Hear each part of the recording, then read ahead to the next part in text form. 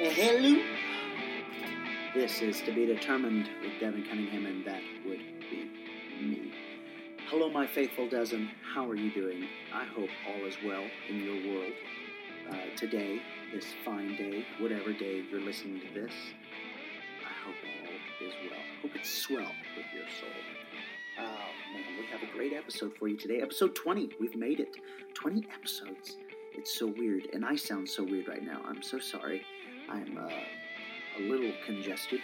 Anytime the seasons change, this guy gets sick without fail.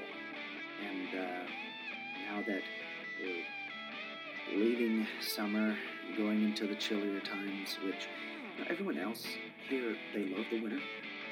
Well, they like it cooler. I could not be more opposite. I love the warmth. And I think I get uncomfortable when I sweat. Of course, I'm like any normal person, but I hate being cold.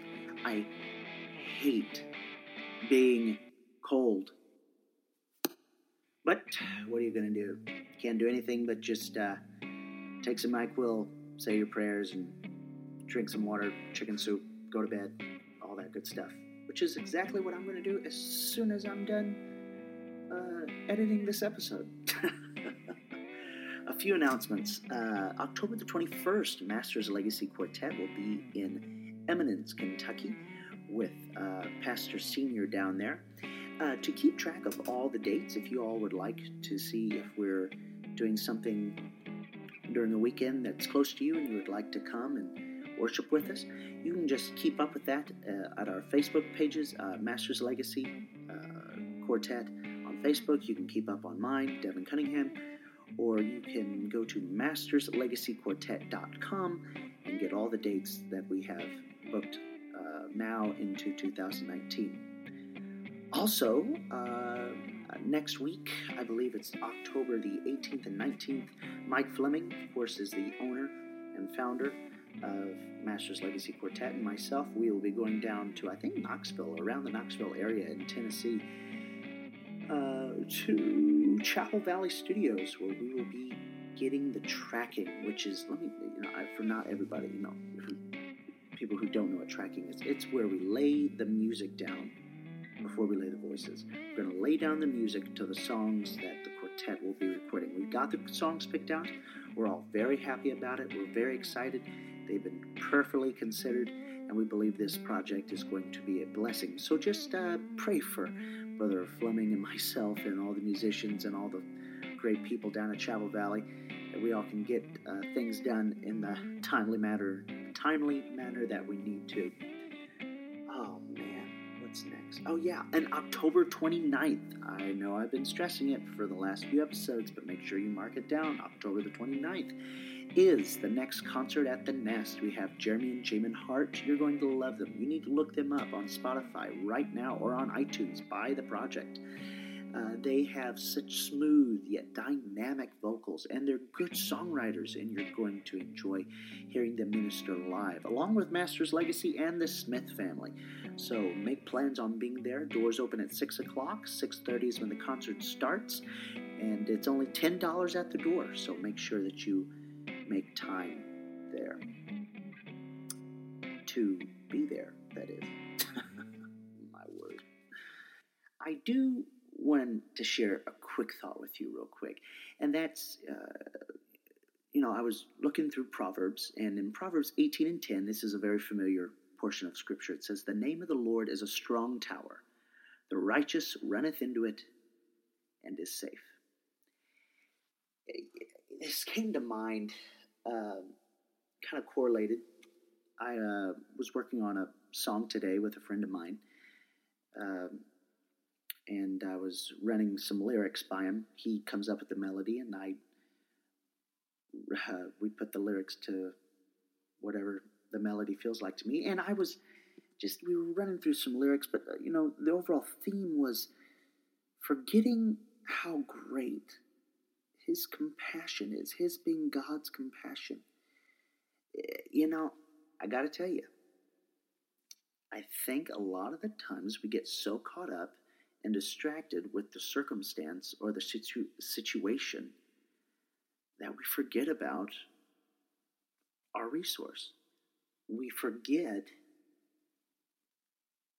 about our never-ending well of grace. People, hear me now, hear me. Nothing can separate us from the love of God. That, and it doesn't even if you're living your life under grace and you're doing everything you know to do, what about life's little frustrations? You feel behind, or you feel bogged down or frustrated by this and that. Those are still times that you can call on your resource of joy and peace and hope. I just want to encourage somebody right now who may be hurting, who you've failed again today. There's a song called "Does Jesus Care?" And one of the lyrics, I'm not going to try and quote it, so I'm going to paraphrase, but it talks about, does Jesus care when I've tried and failed to resist a temptation strong? And it goes on to say, and my heart is breaking and I've cried the whole night long. Well, the chorus says, oh yes, he cares. I know he cares. His heart is touched with our grief. And if you would just reach out to him, if you would just call on the name of the Lord, turn away from everything that's holding you down and just put yourself in his hands, his name will become a tower of strength for you all over again. And you'll go, why didn't I do this sooner? It's because we get distracted and we forget how great his compassion really is. His compassion for our weaknesses, for even our what seems our mundane, everyday kind of frustrations. Now, he cares. He cares. He wants to be involved with us. He loves us. I don't know. It's just a thought. Okay, my guest today is Mark Yandrus. I know some of you are thinking, who? But Mark Yandrus is a good friend of mine, and I'm so happy he was willing to sit down and talk with us today. He is a busy, busy man. He travels all over the country, teaching in choir clinics, music conferences, recordings. He's pretty much the music minister at 2 churches, one officially in the Bay Area in California, and then one he helps at. He gives a tremendous amount of his time in Baton Rouge, Louisiana. I don't know how he does it, but he does it, and I'm so glad. I've already said this, but I am so glad that he was willing to share his heart and give us a little bit of backstory, his testimony, and his opinions on quite a few things that are going on in worship culture and gospel music today. So, without further ado, here's my friend Mark Yandrus. Buckle up, episode 20. Let's get to it.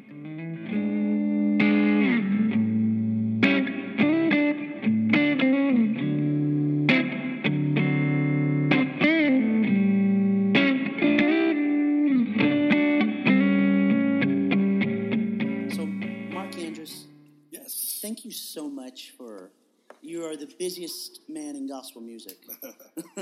Thanks for taking some time to sit down with me. But you just shared with me some incredible news. Where are you going to be tomorrow? I'm going to the National Quartet Convention. That is awesome. That's hilarious. It's totally out of my genre, but the Look Lord at opened you. the door. Look at you, in saying, just like Steve wrote it, lead me, Lord, I'll follow anywhere you open up the door. Yeah, that's it. So how did you get a connection for the Quartet Convention? Well, I met a man named Les Butler. I know who Les Butler is, yeah. He's a producer in Nashville, and he heard some of my music and loves it. And even though he's totally a Southern Gospel Quartet guy. Yeah, his dad Have you ever heard of the Florida Boys? Oh, yes. Yeah, so his dad was the lead singer for the Florida Boys for years and years. I believe that, yeah. But, my dad listened to the Happy Goodmans and the Rambos and all that, so Southern Gospel is not that foreign to me. But I'm more of a gospel guy, choirs, and my big influence was the Hawkins. But I think a lot of my music is universal enough where it can cross over to the other side. They just got to put a little twang to it. You know what? I think that because I'll be honest, I heard about this from Karen Harding before. I'm going to get her. Before you got a chance to tell me. She might have to serve time in purgatory. She might have to. I was so excited when she told me because I got to warn you a little bit. It's changed since the Happy Goodman days. Yeah. The genre has. Okay. Well, the subgenre. I think you're still going to like it. There's a lot of groups like the Bowlings and the Tallies. What is it? Ain't No Bones. She said the Isaacs. The Isaacs could do something like that. There's a group called, I can't remember, but they sing a song called Ain't No Bones or Can You Burn? And there's a lot of people that do church, like pushing that church-style Southern gospel stuff that you could just fit right in the vein with that. So that's what I think is so great about Southern gospel music is that it is versatile. Everybody always thinks that it's a banjo and a mandolin and somebody doing the honky-tonk style piano playing. Well, it's some of that, but it's not all of that. Yeah. It's actually not a little bluegrass. No. Well, that's a totally different thing. So you've been on the road now for 6 years. Mm-hmm. Just hard travel. Mm. So 6 years of hard travel. Now, what did you do before the 6 years? Well, I served as full-time minister of music at the church that my dad founded. My dad founded and pastored a church for almost 50 years. Wow. Where at? In California. In North Central. We were about an hour outside the Bay Area. Oh, wow. San Francisco Bay Area. So, that has to be a beautiful, beautiful place to live. Yeah, it was really good. California is crazy and wild as it is. It's actually a very, very churchy place. Really? Yes, it is. We have churches that were founded right after Azusa Street, so we have deep roots. Yes. And you can grow a great church in California. But anyway, I served about half that time for my father. And then Brother Sam Emery took the church over. He got saved under my dad in the 70s. And so he was my dad's assistant pastor. And I served under him for about 6 years, I think, after my dad passed. Mm-hmm. And then, now I've been on the road for about 6 years. So your first album, I want to talk about that, but what made you start traveling so much? Or like, why didn't you do it before now? Like, why is it just within the past 6 years that everybody's been introduced or reintroduced to Marky Andrus? It just wasn't my calling at the time. My calling was to be loyal and faithful to my home church. God had an appointed time for me to launch out, And I was there. I stood by my father till his last breath. I took care of my mother for 10 years. Wow. She's in her right mind, but she was very frail the last 10 years. So I was determined. I made a vow to my dad that I wasn't going to leave her side. So after she passed on, I felt the release of God. And about 2 or 3 months after she passed, I started waking up in the middle of the night with all these songs. I really wasn't much of a songwriter. I never really hardly wrote any song, maybe less than a handful. Are you kidding me? Yeah, and songs just started flowing, and I started writing. And then one day, my brother came up to me and he goes, I don't know why, but the Holy Ghost is telling me that you need to record a CD, that you've got songs. I'm like... Your pastor said that? My brother. Your brother? Yeah, my brother's a minister and evangelist, and I was like, that had to be God. because he did not know. He's not No. musical. I don't even go there with him. But so then I felt the push of God that it was time to get songs out, Wow. And God just put it together. To be honest, Mark, I thought that you've just been a songwriter for years and years and years. If anybody listening to this has heard your debut album, what was it called? It was Song for God's House. Yeah, that's right. I'm sorry, I completely got a blank on that. But I love, Our God is an Awesome God. Mm-hmm. You have Waves of Glory, which I love, Waves of Glory, and then you have what's that? I love that song. It's a great Easter song. Thankful for the Blood. Thankful for the Blood, and what is it? He's alive. He rose. It's no rock. He lives. Yeah, he lives. Yeah, he lives. I love He Lives. That one gets me going in the morning all the time. Did you guys ever do that? No, we haven't. Now we haven't done it yet. But in all fairness, it's hard to find time to introduce new material at our church. It's finding the time for practice. Yeah. But I do love that song. We did a lot. We've done a lot of your Christmas album. Yeah. Yeah, what's the name of that album? Tell the Christmas Time with Mark Andrews. I think it's fantastic. Thank you. I listened through the whole thing. Of course, our friend Karen Harding tears up down from His glory. That was just a fantastic cut of that song. It was very churchy. It's like everybody always thinks of kind of like that three tenors arrangement of O Sole Mio, or they'll think of Hugh Rose singing Down from His Glory, but you really put a church feel into that. And Karen Harding's just a fantastic vocal. And you pushed her to her max on that song. I know. I told her to hit those notes. I said, what did she say when you said to hit those notes? She said, okay. She just said, okay? She was very submissive, which is, never mind.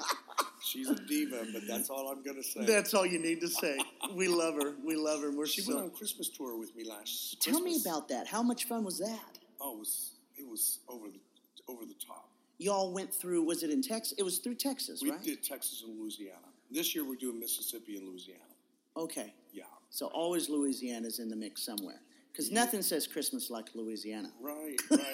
It's a good place to be at Christmas time because it's usually pretty mild down there. It was you, Karen, Tim, and there was somebody.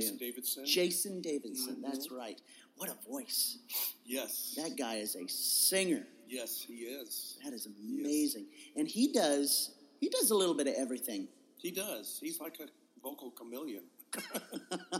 But he could do whatever you want him to do, really. And, so can Tim. I know everybody thinks of him as When God Unfolds the Rose guy, which he is. But Tim Spell, I've heard him sing every style, or put a gospel song to every style. He is unbelievable. And I love to hear him play. He is a fantastic pianist. And he's a classy man. And he's all around. He's well-rounded as a musician. He can play whatever. And I think that he doesn't have a degree in music from any Bible school or any university. He just did it. Mm-hmm. He went out there. He learned it. He picked it up. He's so naturally gifted in a lot of those ways. Yeah. Now, you've created quite a relationship with him and his son, and you help out or have helped out so much at the church in Baton Rouge. Mm-hmm. How are you doing that? First, explain your schedule to the listeners about the back and forth that you perform with that church. Well, I go there about once a month on average, I think. Sometimes twice a month. Every once in a while I squeeze it. I actually haven't been there since June, but I've known Tim from way back. Yeah. He used to come about once a month to my dad's home church in Southern California. Really? Yeah, which was one of the premier churches back in the 80s and 90s. I didn't know you all went back that far. Wow. Yeah. He used to come, and he built a great choir in my dad's home church. The pastor's name was Lee Davis, and that church ran probably close to 1,000. They were a revival church. So we've known each other. He's opened a lot of doors for me. He's been a true friend to me. And when he needed my help, I said, I'm coming. And I've mentored and trained his grandson, Noah.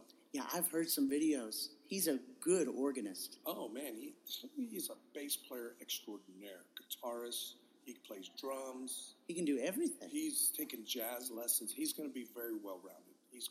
He's just a natural. It's just in his DNA. He can't help himself. Yeah. So I flow very good with them. We're like family. And when I go there, it just feels natural, you know. Yeah. So yeah. That's great. And, I think that anybody who is kept up with, there was a huge flood in Louisiana last year.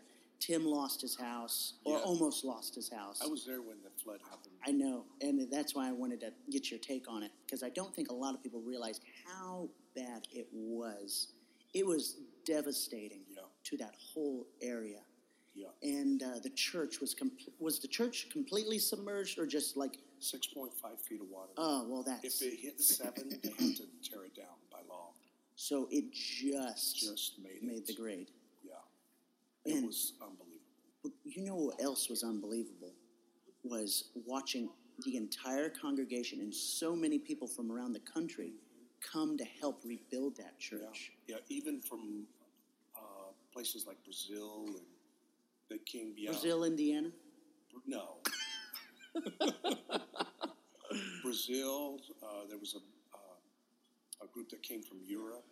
Really? Yeah, they came, and they rebuilt that church in 105 days. Yeah, it was $2 million worth of damage, and they had no insurance, because after Katrina, no insurance company would offer any flood insurance unless you want to pay $10,000 a month. No, nobody can do that. Yeah. Who can do that? Yeah, that is unbelievable. I want to.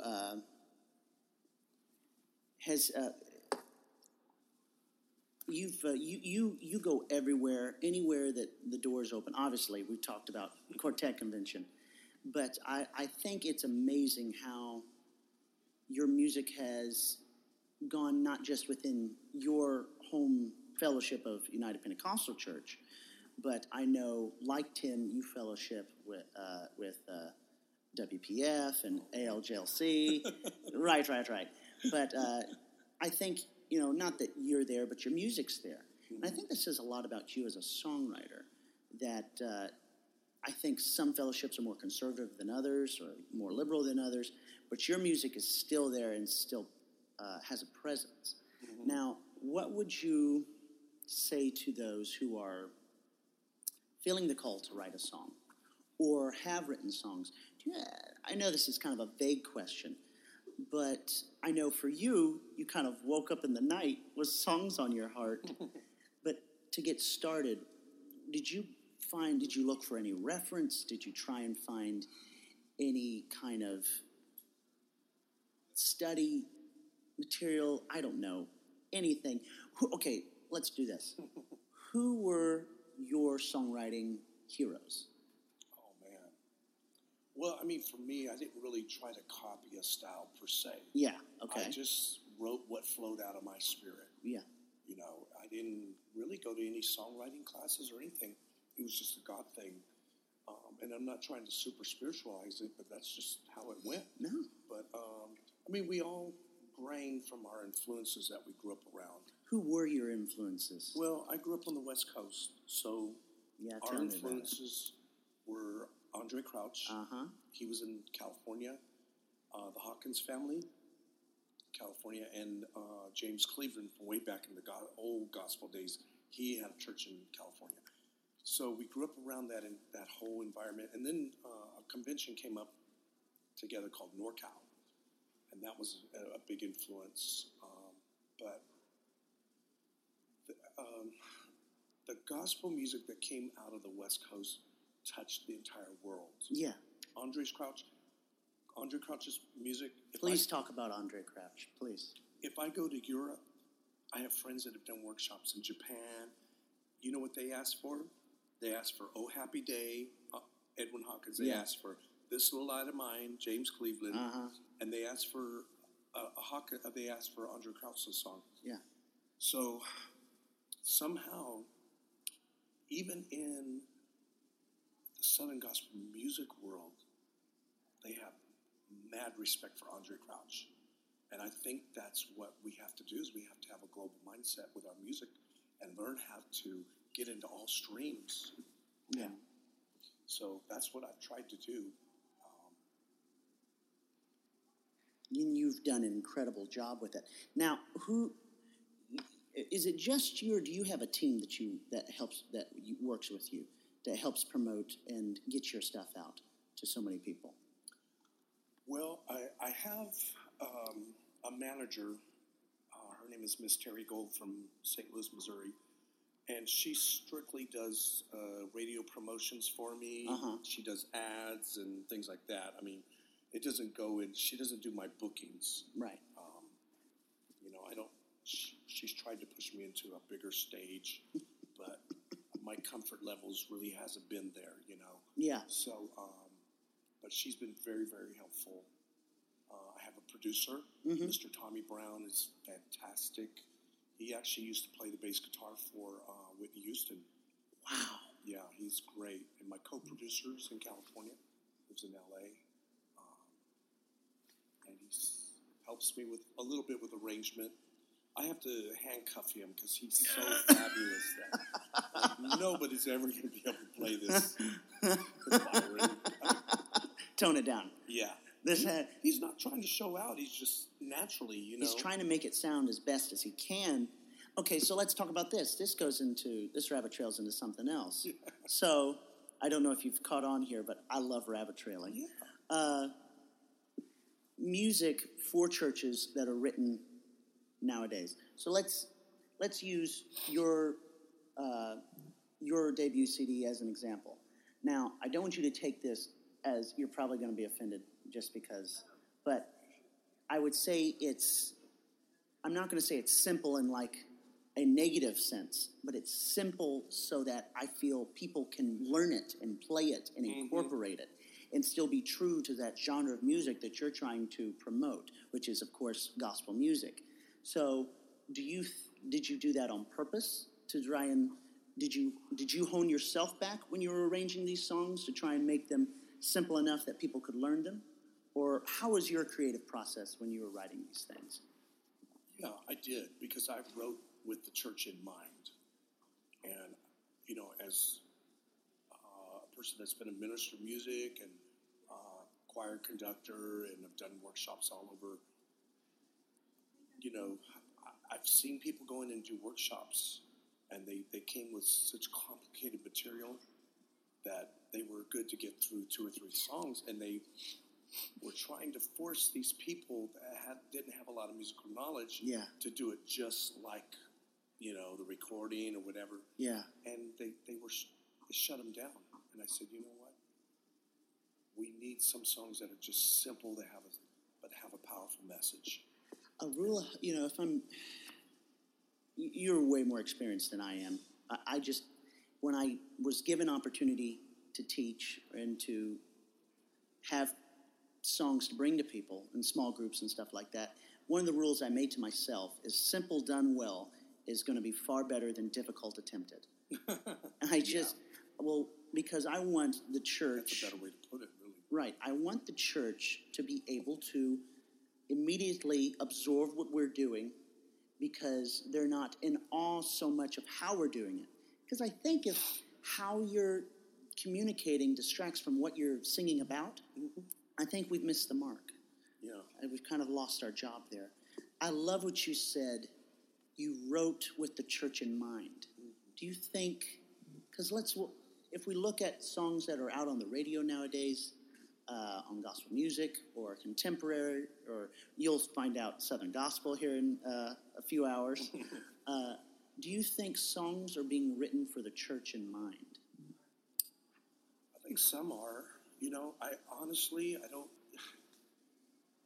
I'm going to step out and boldly say. Go ahead.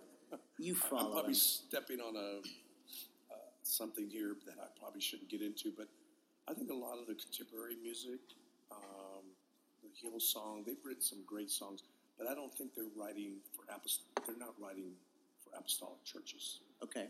They're writing for their churches. Right. And I think, sadly, we've become the tail and not the head. I mean, really, who comes to us for music? Not anymore. It doesn't happen anymore. Yeah. So, I mean, I'm writing for the Spirit-filled Pentecostal church in mind. Yeah. And so, there's some artists that God's given them a different thing to do. Maybe their music is just to encourage and be listened to, to be played in the car, whatever. And when you make a full CD, you can put a variety on there. I let my musicians do a Christmas instrumental. I said, get it all out of your system. And it was great. I thought it was fantastic. I'll listen to it. It's on my Christmas playlist. It's very complicated. But, so anyway, but for me, I'm just a church guy, And church is what I do. Mm-hmm. So I have to come with that kind of music. I think you're right in that there is a lot more that's going on in the selection of our music and for our churches. We're looking at elevation worship, mm-hmm. and Hillsong and Jesus culture, stuff like that. I think it has created a tone shift in our worship, mm-hmm. but I think there are some groups out there that are doing something different, but it still has kind of a church feel to it. My prime example is People in Songs. Have you heard of People in Songs? They did the song, Victory Has a Name, and it's Jesus. Yeah, that's good. Of course, that was co-written by Charity Gale, who led worship Tuesday night at General Conference.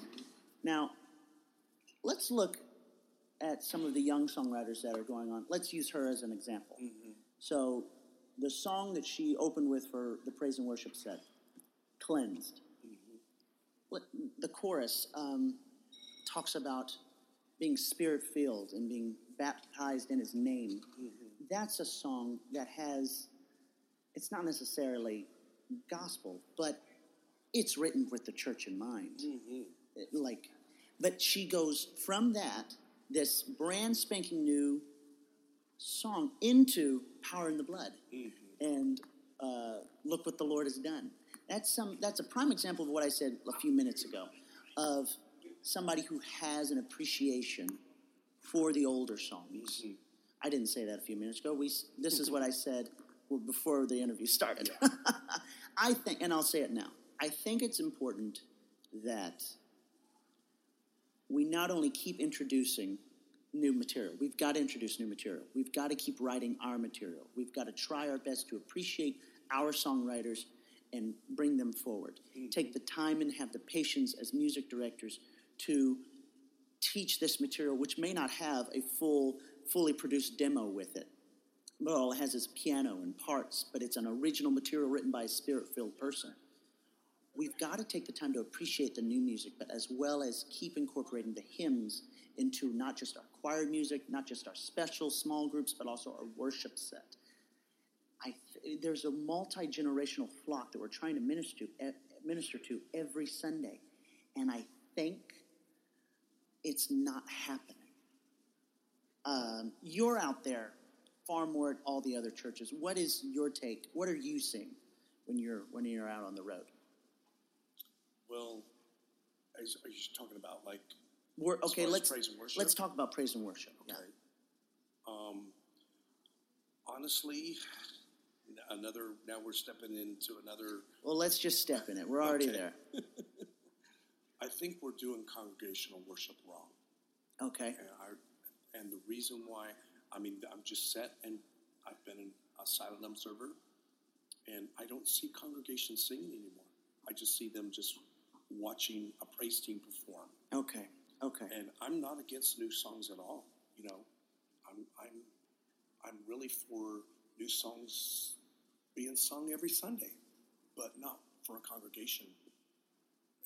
So you're saying save that stuff for like the choir or the small groups and that kind of stuff. I would say there's a way to present it. I mean, once in a while you can stick a new one in there, but one of the main questions I get asked by a lot of worship leaders is the congregation's not getting with us. They're not singing. They're just staring at us. Yeah. And I'm telling them that you're sticking so many new songs on them. I'm talking about congregational.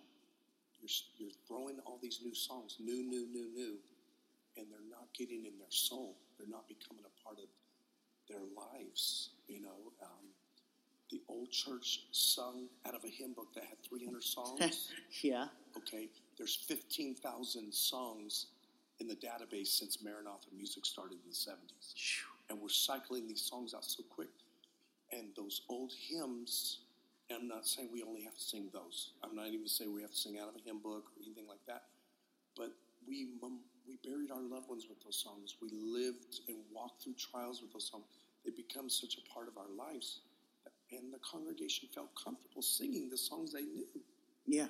And so now I think it's more about singing the latest and the greatest and, being up to date. And we're cycling songs out so quick that we're not finding the heart of the people. So my thing is let's do new songs, but let's find out what song has that spark for your church. Right. Not what everybody else is singing. Mm-hmm. Find songs that work. In my home church, I remember that there was a song that came out, The Presence of the Lord is Here. Yeah, Byron Cage. Yes. Man, I'm telling you, we must have sung that song for about 2 years straight every Sunday. And the church would go bananas. And the praise team would say, now, Mark, I know we're not singing that song again. We're not doing that again this Sunday. I said, oh, yes, we are. That's right. right. We're here to serve. That's right. And if you come to my restaurant and you want liver and onions and you're paying the bill, then you're going to get liver and onions, and I'm not going to roll my eyes at you and get an attitude. Because I'm here to serve. Right. It's not to serve their creative need. That's it. Yeah. Because that's what the people want. Yeah. It's what's blessing them. Yes. It's what's blessing them. When the people open up and sing and start giving their heart away to the Lord, something breaks. We've lost the power of great congregational singing.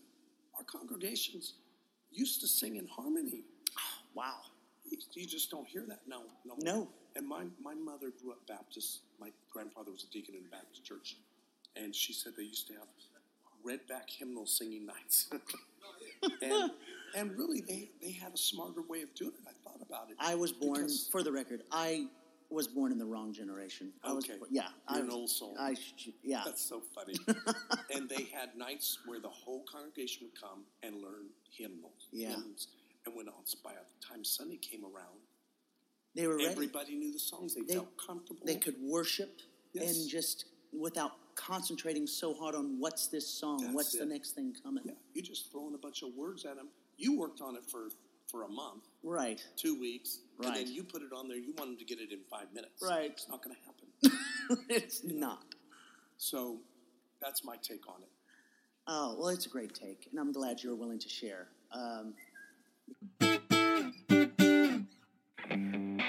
Let's take a break from my guest and check in to see how was Bryson's day.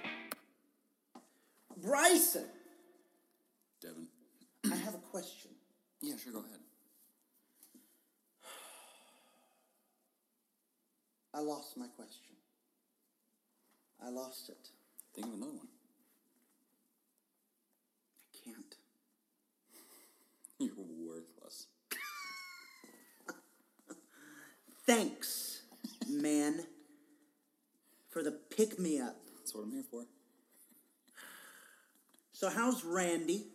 Randy is doing... Your trainer/boss. Randy is doing just swell. Just nice.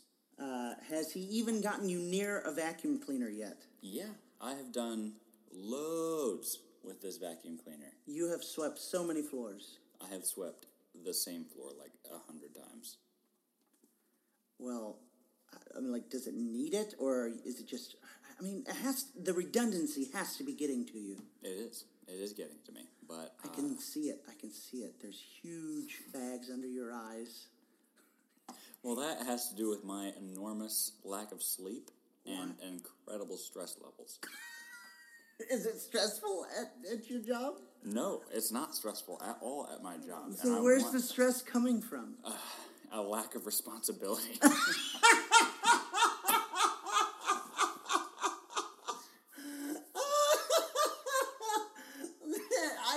I have no idea how that is stressing you out, but Insane. it's just like, oh gosh, I have nothing to do or worry about. I have nothing that I'm supposed to be doing at this job, and he keeps going so Oh, at the slow. job? I thought you meant in life. Oh.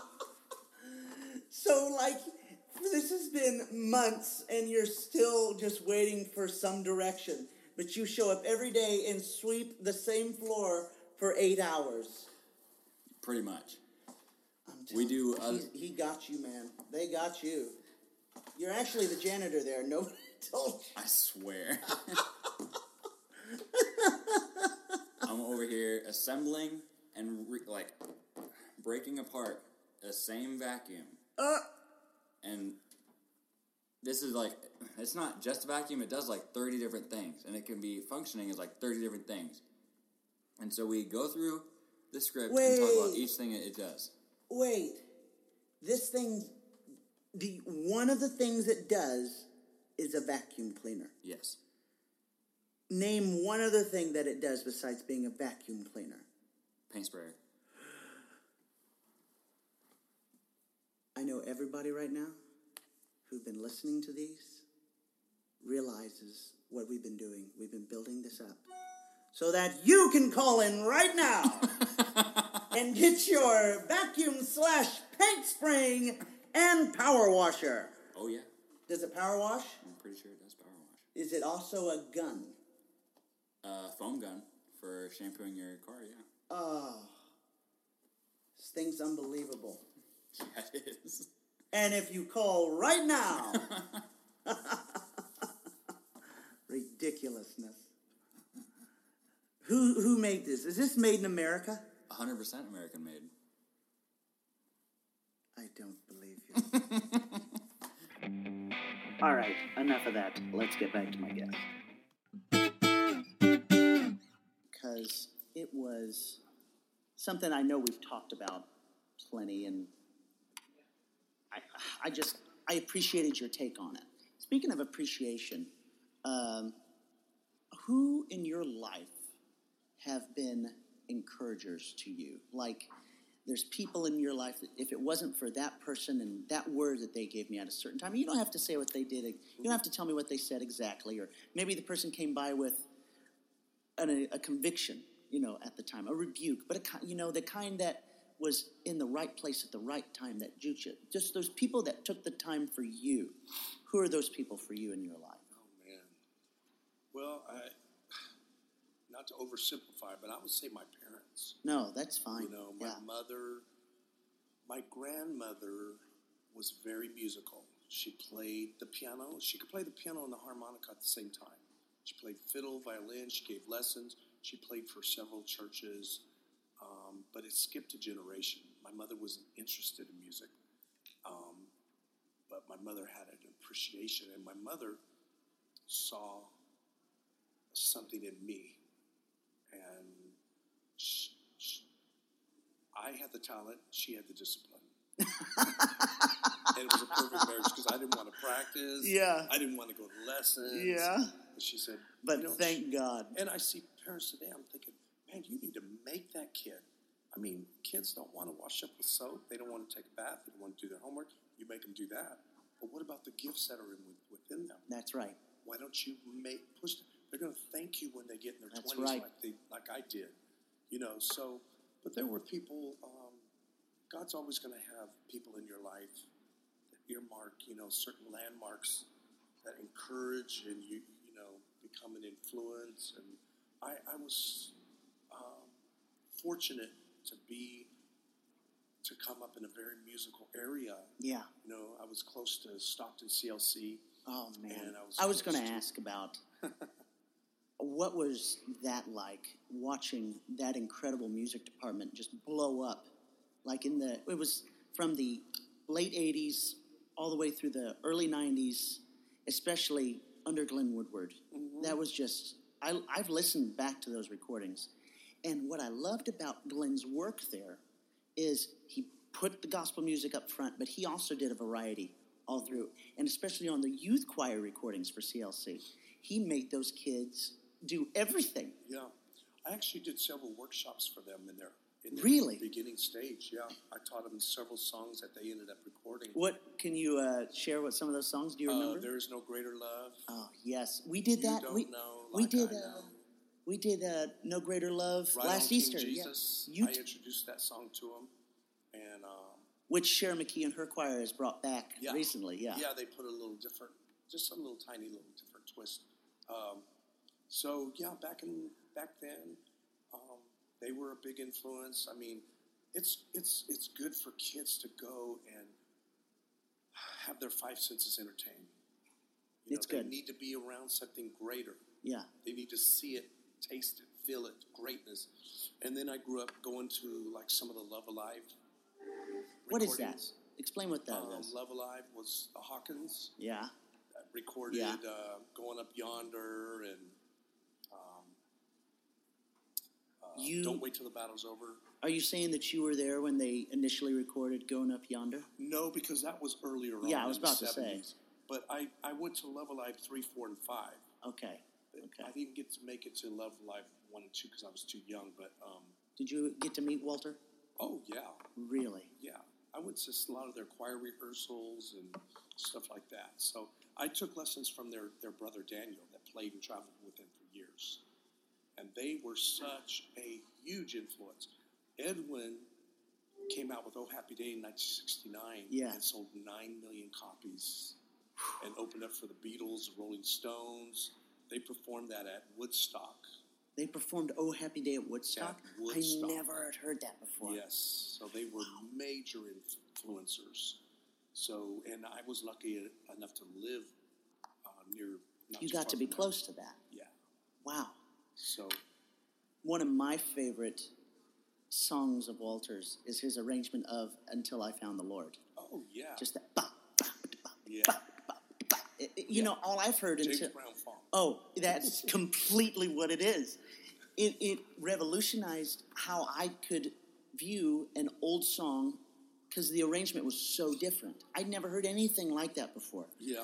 To take a song like that, because I've always heard it, I prayed and I prayed all night. Just that real low, it's slow, it's blues, it's kind of a sad song.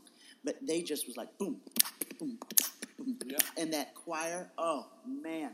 And Walter's voice was, oh. Yeah, he had that real high tenor voice. Yeah. Those super high notes. He was unbelievable. Yeah. But, man, what were we talking about before we got to this? I don't remember. Influences. That's right, we did. No, encouragers. You were talking about encouragers. And you talked about your mother. And she had the discipline and you had the talent. Yeah. That's amazing. I hope any parents listening to this really take that to heart. And you don't want the regret of, oh, if I'd have only pushed a little harder for my son. Because hide it under a bush, oh no. Let it shine. And they have gifts, but they need somebody to help them hone that. Mm-hmm. Did you have, I know we talked about encouragers. Did you have any mentors growing up? Kind of helped you, guided you? I would say, I'm trying to think here. I know, I put you on the spot. That's on me. I had a few. I had a guy named Clarence Eggleton from Oakland, California. I know that name, yeah. He's a great songwriter. Baptist guy. Uh-huh. We used to have fights and debate doctrine, hang up on each other, but we'd be friends the next day. It was the funniest thing. That's cool. That's cool. So he was very, very helpful. A lot of good advice and stuff. Do you think that there is a decent appreciation for music ministry, music evangelism in our movement today? I think it's getting better. I think you talk about United Pentecostal Church. Yeah, or any Pentecostal fellowship. Yeah, I mean, most of our groups are really centered around the ministry. Right. It's a ministerial fellowship. Right. And I think slowly they're seeing how important the music ministry is. You know, I think sometimes we have to live in the shadows of those who fell by the wayside. And really, it's unfair. Yeah, because you're held to that. Tat, yeah. But, you know, in all streams of ministry, there's been fallen soldiers. Right. You know, so. But in fairness, ours is, our ministry is very public. It's always up front. It's always right there. So when there is a falling, it's pretty available for everyone to see. Mm-hmm. So I think that's why the standard has been so high. Yeah.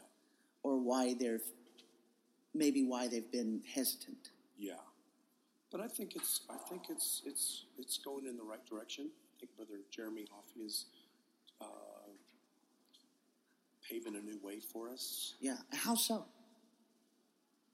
I think they've created a music division. Yes, they have. They did a recording. They recorded a couple of your songs, didn't they? Yeah, they did. Yeah. Yes. It was That's a pretty good recording, yeah. 2 or 3, was it 3 years ago? Yeah. Nashville.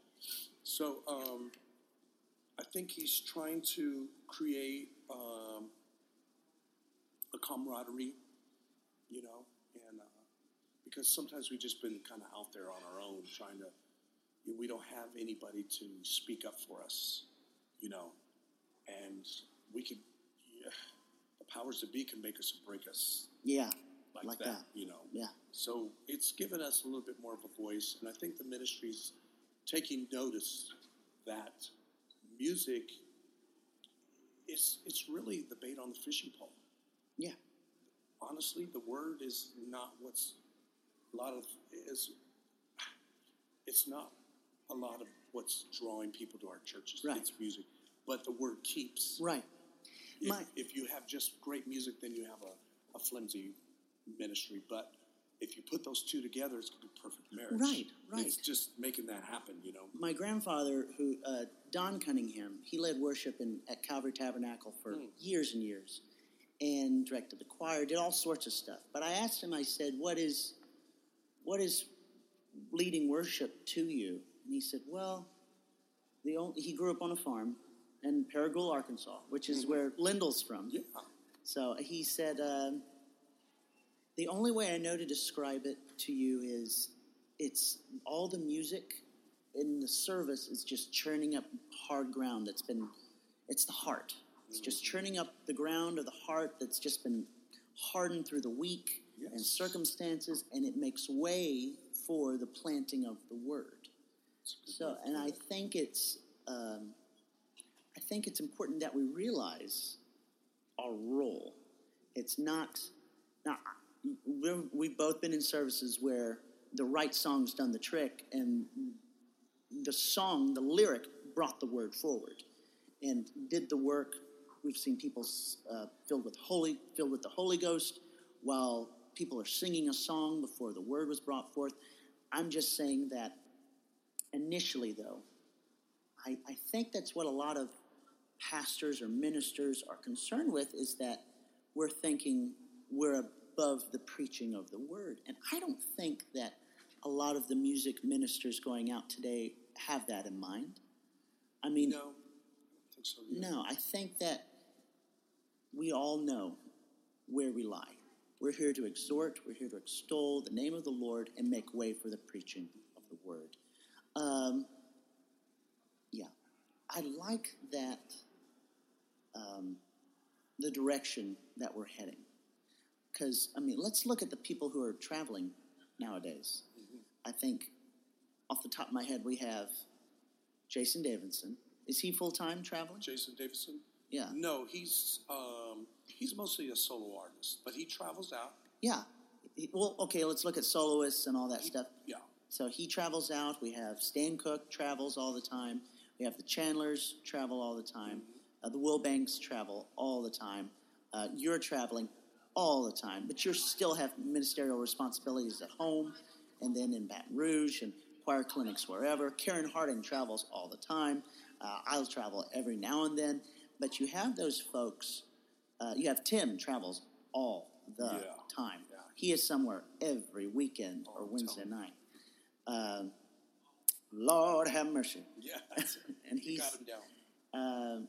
and I think that we just don't realize how many people are doing it. Let's do some quick answer kind of Coke or Pepsi kind of things, or stating your current mindset on a few topics. Okay, so I want to know, this is kind of, I know I'm throwing this at you. Yeah. Your face. Where is it going now? Lord. What is your favorite praise and worship song right now? Oh, my goodness. Devin, I'm really drawing a blank here. But here's the thing. You've already cycled through so many songs. What's the one that you've gone through the most? It's like it keeps coming to the forefront of your mind. Even if it's yours, that's fine. Like really current? Yeah. Okay. I mean, I'm actually experimenting with some of my praise and worship songs. Really? Yes, because I'm going to come out with a CD called Simple Worship. And I'm trying to bridge the gap between the real modern contemporary and the Pentecostal sound and retaining that Pentecostal apostolic worship. I like that. So I've been doing some of those, and some of them have really been working well. So I don't want to say the names yet. So I'm sorry. No, you're fine. That sounds exciting. I'm excited about that. So we'll look forward to that. Yeah. Now, were you going to try and do something this year? Recording-wise? I tried to come out with a single, and just time-wise it didn't work out with my producer. They had things going on in their lives, personal lives and stuff. But next year, for sure. Oh, that's awesome. Yeah. We're all looking forward to that. Tell me, so that kind of answers my second question about what is your personal favorite song that you've recently written or brought forth, which was, I guess, okay, well, I'll switch it up a little bit. What is your personal favorite song off of your first album? Off of my first album? Yeah. I know it's like, who's your favorite kid? I'd probably say Thankful for the Blood. I love that song. Because that song, it takes on Calvary. You get a vision of the cross, and it seems to have really touched a nerve with people. Something happens when I do that song that it doesn't do when I do other songs. I've recently been doing a song called Willing Vessel. That is a consecration song that is really doing well for me. I've been teaching it everywhere. So, where can people find that? Well, I haven't put it out yet. Oh, you don't even have lead sheets to it available anywhere? What is your favorite off of your Christmas album? Oh, boy. Is it White Christmas? White Christmas. You're so funny. No, we didn't do too much of the secular side on this Christmas. I did a song called "'Tis the Season." Yes. And yes. I just like the beat. And it's a fun song. Yeah. And that was Edwin Hawkins' nephew that led that for me. Really? Lawrence Matthews. Yeah, great. Just had the perfect smooth voice. I like a song in there called "Glory to the Newborn King." Has a really bluesy, jazzy feel. The girl that travels with Kurt Carr full time led it for me. Her name is Michelle Prager. Okay. And you've had some pros sing on your projects. Yeah, the Lord. You know what it is? It's not really who I knew. It's people that I knew, but they knew those people. You know. That's awesome. What is? I know this is kind of and we'll edit this if it takes you some time, because I want to get this. As a minister, somebody who travels around, teaches choir clinics, leads worship, you've had to have some moments that were we all have moments where people will come up to us and tell us what our songs or that song we led meant to them or something like that. If you could go in your mind, maybe it's recent, maybe it's a while back, what is the best testimonial that you can think of somebody coming up to you and just expressing their appreciation for that song that you've either written, recorded, or led in a worship service? Oh man, I've had so much of that, and I thank the Lord for it because it really makes your ministry worthwhile. Yeah. You know, when you're actually saving lives, you know, from people just, you know, when people come to you and say, I was on the edge of giving up, there was something, that song just did something for me. I did one song called It's the Lord That Causes Me to Triumph. Just songs that ministered and deposited in the lives of people, and they came up and said, man, your music just has helped me through some really, really stormy times in my life, divorces, kids going crazy and stuff like that. So, and just seeing the atmosphere change, you know, when you're ministering songs, people crying out to the Lord, and, you know, God moving and stuff, it makes things so worth it. Who is your favorite preacher right now? Oh, my goodness. I like to get music ministers' takes on that. Yeah. Because we always have our favorite singers and favorite everything up at our front of our brains, but who's your favorite preacher right now? I don't know if I have one favorite preacher. Well, I'm in Baton Rouge a lot with Tony Spells. No, you're fine. And, I mean, he's controversial, but that guy That is to say the least. I know. But you know what? He preaches from his heart. The man is a preacher extraordinaire. Yeah. He's awesome. Sometimes, you know, he's old school. Yeah. His preaching is revolutionary. And really, in my opinion, that's what the young people need today. They need a radical word because we're in radical times. Yeah. I think Brother Cunningham. Who's? I think he's preaching Wednesday night. Yeah. Yeah. I love his delivery. So those are some of the ones that are in the forefront of my mind right now. That's cool. I think I love hearing music ministers talk about their appreciation for preachers and vice versa. So we'll go back into our home here on our last 10-minute ride here. Who's your favorite singer? Who is your favorite singer? Oh man, it's hard to narrow it down to a favorite. I know, because I like so many flavors. You know. Okay, so let's try and make it easy on you. Within the genre of gospel music, we'll make it your home base here. Who's your favorite singer? Okay, who's your favorite female singer? Probably, I would say maybe like Karen Clark from the Clark Sisters. Yeah, she's unbelievable. Yeah, I love the Clark Sisters. They all of them. One of the things that I've noticed, I'll admit it. I watched the Aretha Franklin funeral. Okay, can I get your take on that real quick? What was your take on the Aretha funeral? What did you think of that? Well, to be honest with you, I don't think any of the singers were really at their best. Really? I don't think so. Some of them did really good. Yeah. I think the girl that sung Amazing Grace, Jennifer Hudson. Yes. She was great. She did a good job. Yeah. I think Marvin Sapp did really well. Yes, I think he did. He did good. I think it just, anybody would be a ball of nerves, even if you're at the top of your game, and you have the world watching you. And, Pointing case, Faith Hill. I don't think she was at her best. No, that's what I'm saying. Ball of nerves kind of thing. Oh, yeah. Okay. Yeah. But the Clark Sisters came out and they sang. Yes. And I felt so bad. It's Twinkie, right? Twinkie, the one who plays. Yeah. Her mic wasn't. Yeah. It was only in the house. We couldn't hear it on the stream. We can, we got it later, but I could hear it in the house, but they didn't have it going through where we could hear it very well. Yeah. But they did so good. And you're right, they weren't singing at their best. You tell there were some vocal issues there.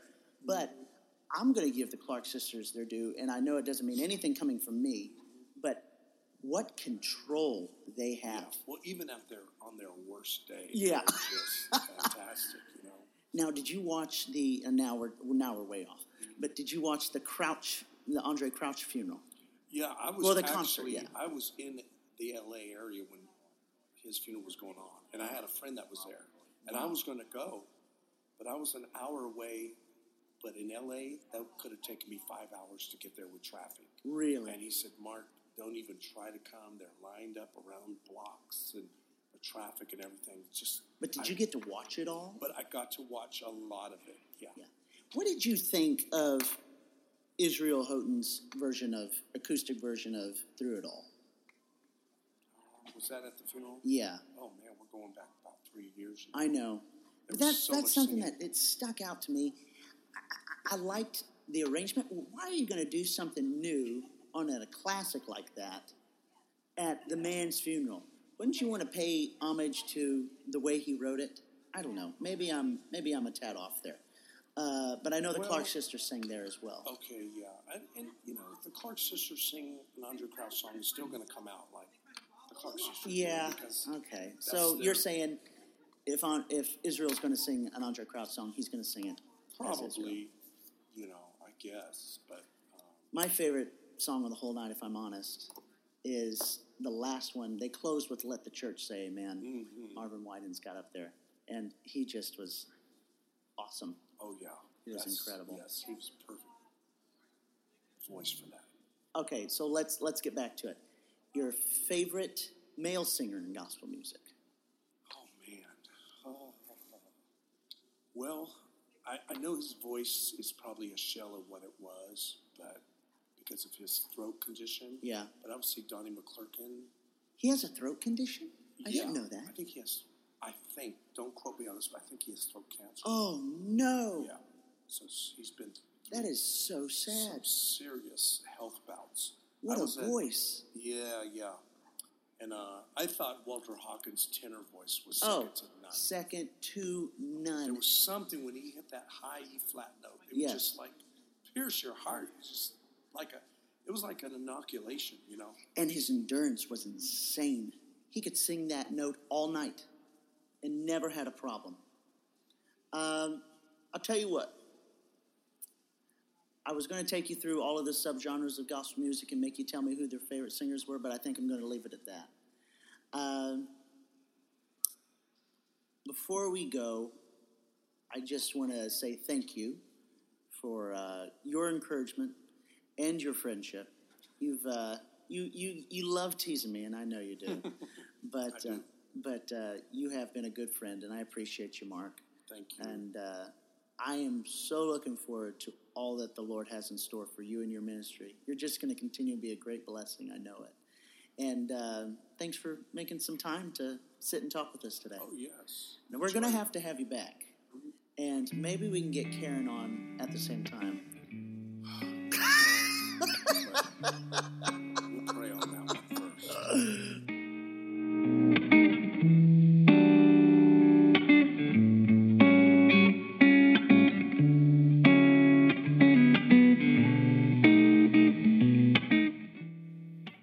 I would like to thank my guest today, Mark Yandris, for his time, his testimony, and of course, just being great, being a good friend.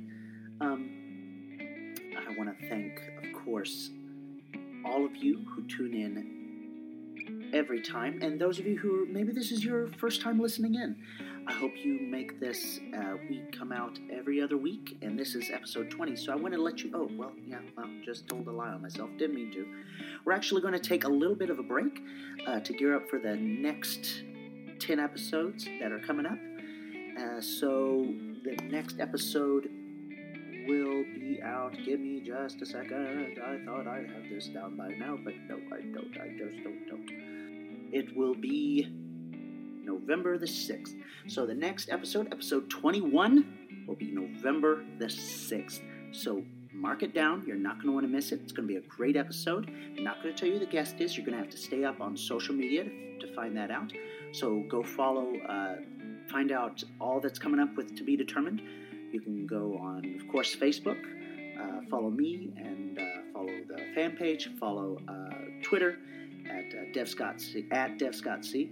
You can go to Devin Scott Cunningham on Instagram. You can keep up with it all sorts of places. I want to also thank Kay Bursey for all of his help and guidance throughout the whole podcast endeavor, and of course Julia Rankin. Without her encouragement at the beginning, none of this would have gotten started. She really just lit the fire and made me want to get something done. So thank you, Julia. I want to thank Vito DiGiovanni and music provided by Cole Beaver. I do appreciate Cole. He is an awesome musician, and I'm so glad that he's willing to allow me to showcase his talent like this. All right. I think that's it. Once again, October the 29th. Keep it in mind. Got the concert at the Nest. Hope to see everybody who's in the Indianapolis area there. And so I'd like to close the show with a song. Not by me, but a song that was mentioned a couple times during the podcast. It's a song by Mark Yandris off of his first album, A Sound for God's House, Thankful for the Blood. Be blessed. Thanks, y'all. Keep thinking on the good things.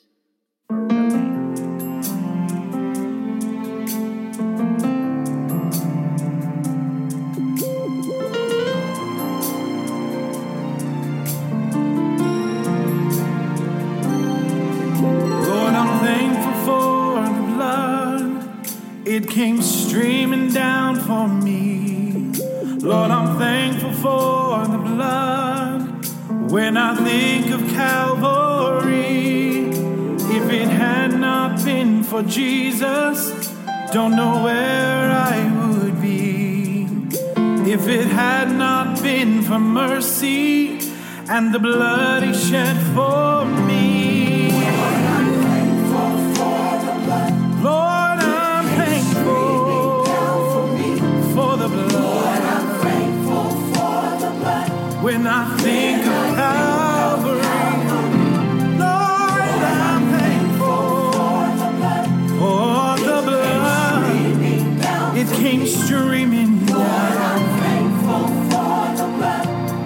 When I think of Calvary, if it had not been for Jesus, if it had not been for Jesus. If it had not been for mercy, the blood it made the difference, gave the world redemption's plan. There's no greater love than this love, laid his life down.